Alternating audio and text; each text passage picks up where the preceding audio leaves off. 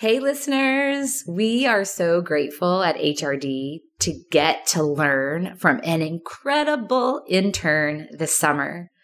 Audrey Karen is a rising sophomore at High Point University, where she's pursuing marketing, sales, and graphic design. Listen in to her Gen Z perspective of leadership every Tuesday this summer as she takes over the Daily Dose of Leadership. Check it out. As a college student, it is very easy to live for the weekends. It's something we all look forward to. Weekends are time spent with friends that are not focused on work, where we can dance, laugh, enjoy good food, and just take a break for a little. But flipping it around, it makes you dread the weekdays. You don't want to go back to that day-to-day grind of class and homework, or going back to work and having meetings and deadlines. Thinking about this in numbers, your weekdays are 260 days of the 365 days in the year, with the exception of a few vacation days here and there, but that is a lot of time being negative about what you're doing. If you've noticed, I have gotten into a habit of saying stay positive at the end of my takeovers.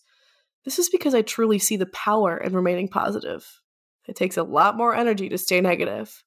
If you get in the habit of staying negative, you will start to see it bleeding into the moments you once looked forward to for positivity. I've had moments where I'm having a great time on a Saturday night, and then all of a sudden I just get overwhelmed with dread because I think about how it's almost Sunday, which means it's almost Monday and the week is starting again. And all of a sudden, those 260 days of negativity become 365 days.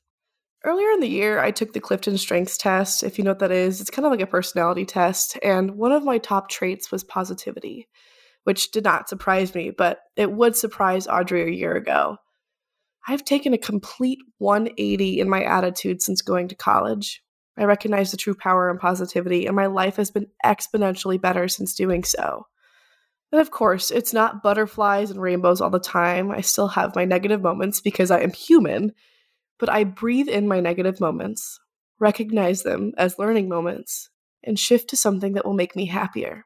If you find yourself in a constant cycle of negativity, you've already made the first step of change, which is recognition. Take a vacation or do something that brings you joy to reset and start again on the right foot. And as always, stay positive, and I'll see you next week.